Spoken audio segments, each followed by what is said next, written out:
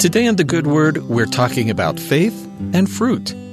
SEP tells the story that long ago, when plants could still talk, the apple tree and the pomegranate tree got themselves into kind of an argument over who was the better plant.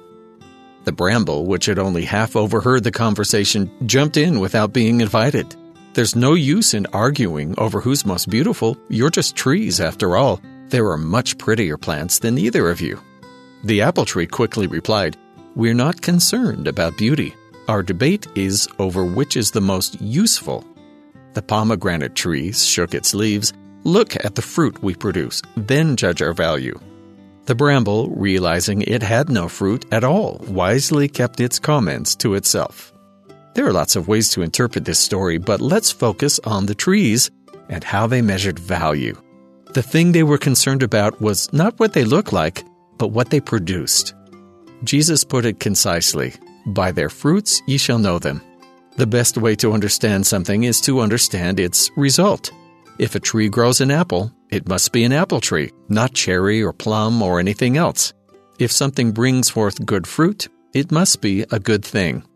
It seems that in Galatians chapter 5, some of the early Galatian saints found it difficult to understand when they were experiencing the Spirit, or if it was just their own emotions. Paul explains that the things of the Spirit feel very different to how the flesh feels. "This I say then, walk in the Spirit, and ye shall not fulfill the lust of the flesh.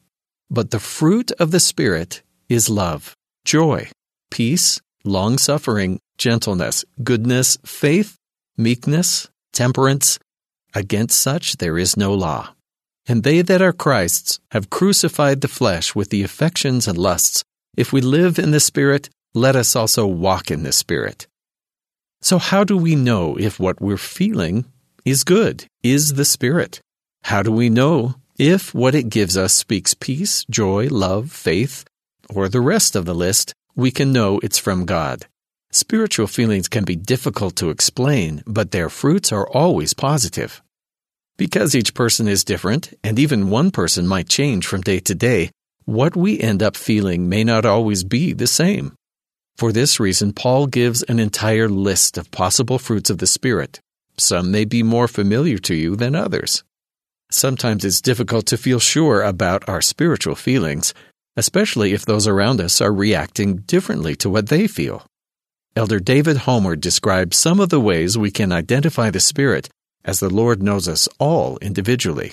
The Spirit speaks to different people in different ways, and He may speak to the same person in different ways at different times. As a result, learning the many ways He speaks to us is a lifelong quest.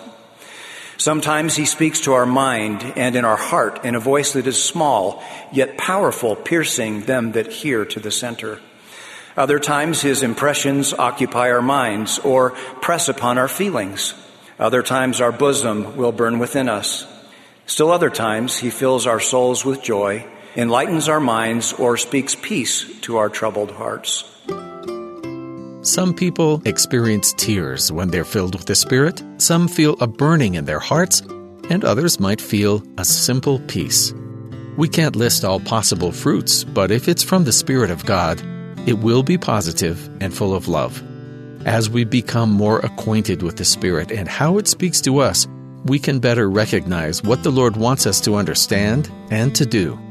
The fruit of the Spirit is sweet, but its real value lies in what we produce from following His guidance. Love, joy, peace, gentleness, meekness, faith can all be our fruits as well.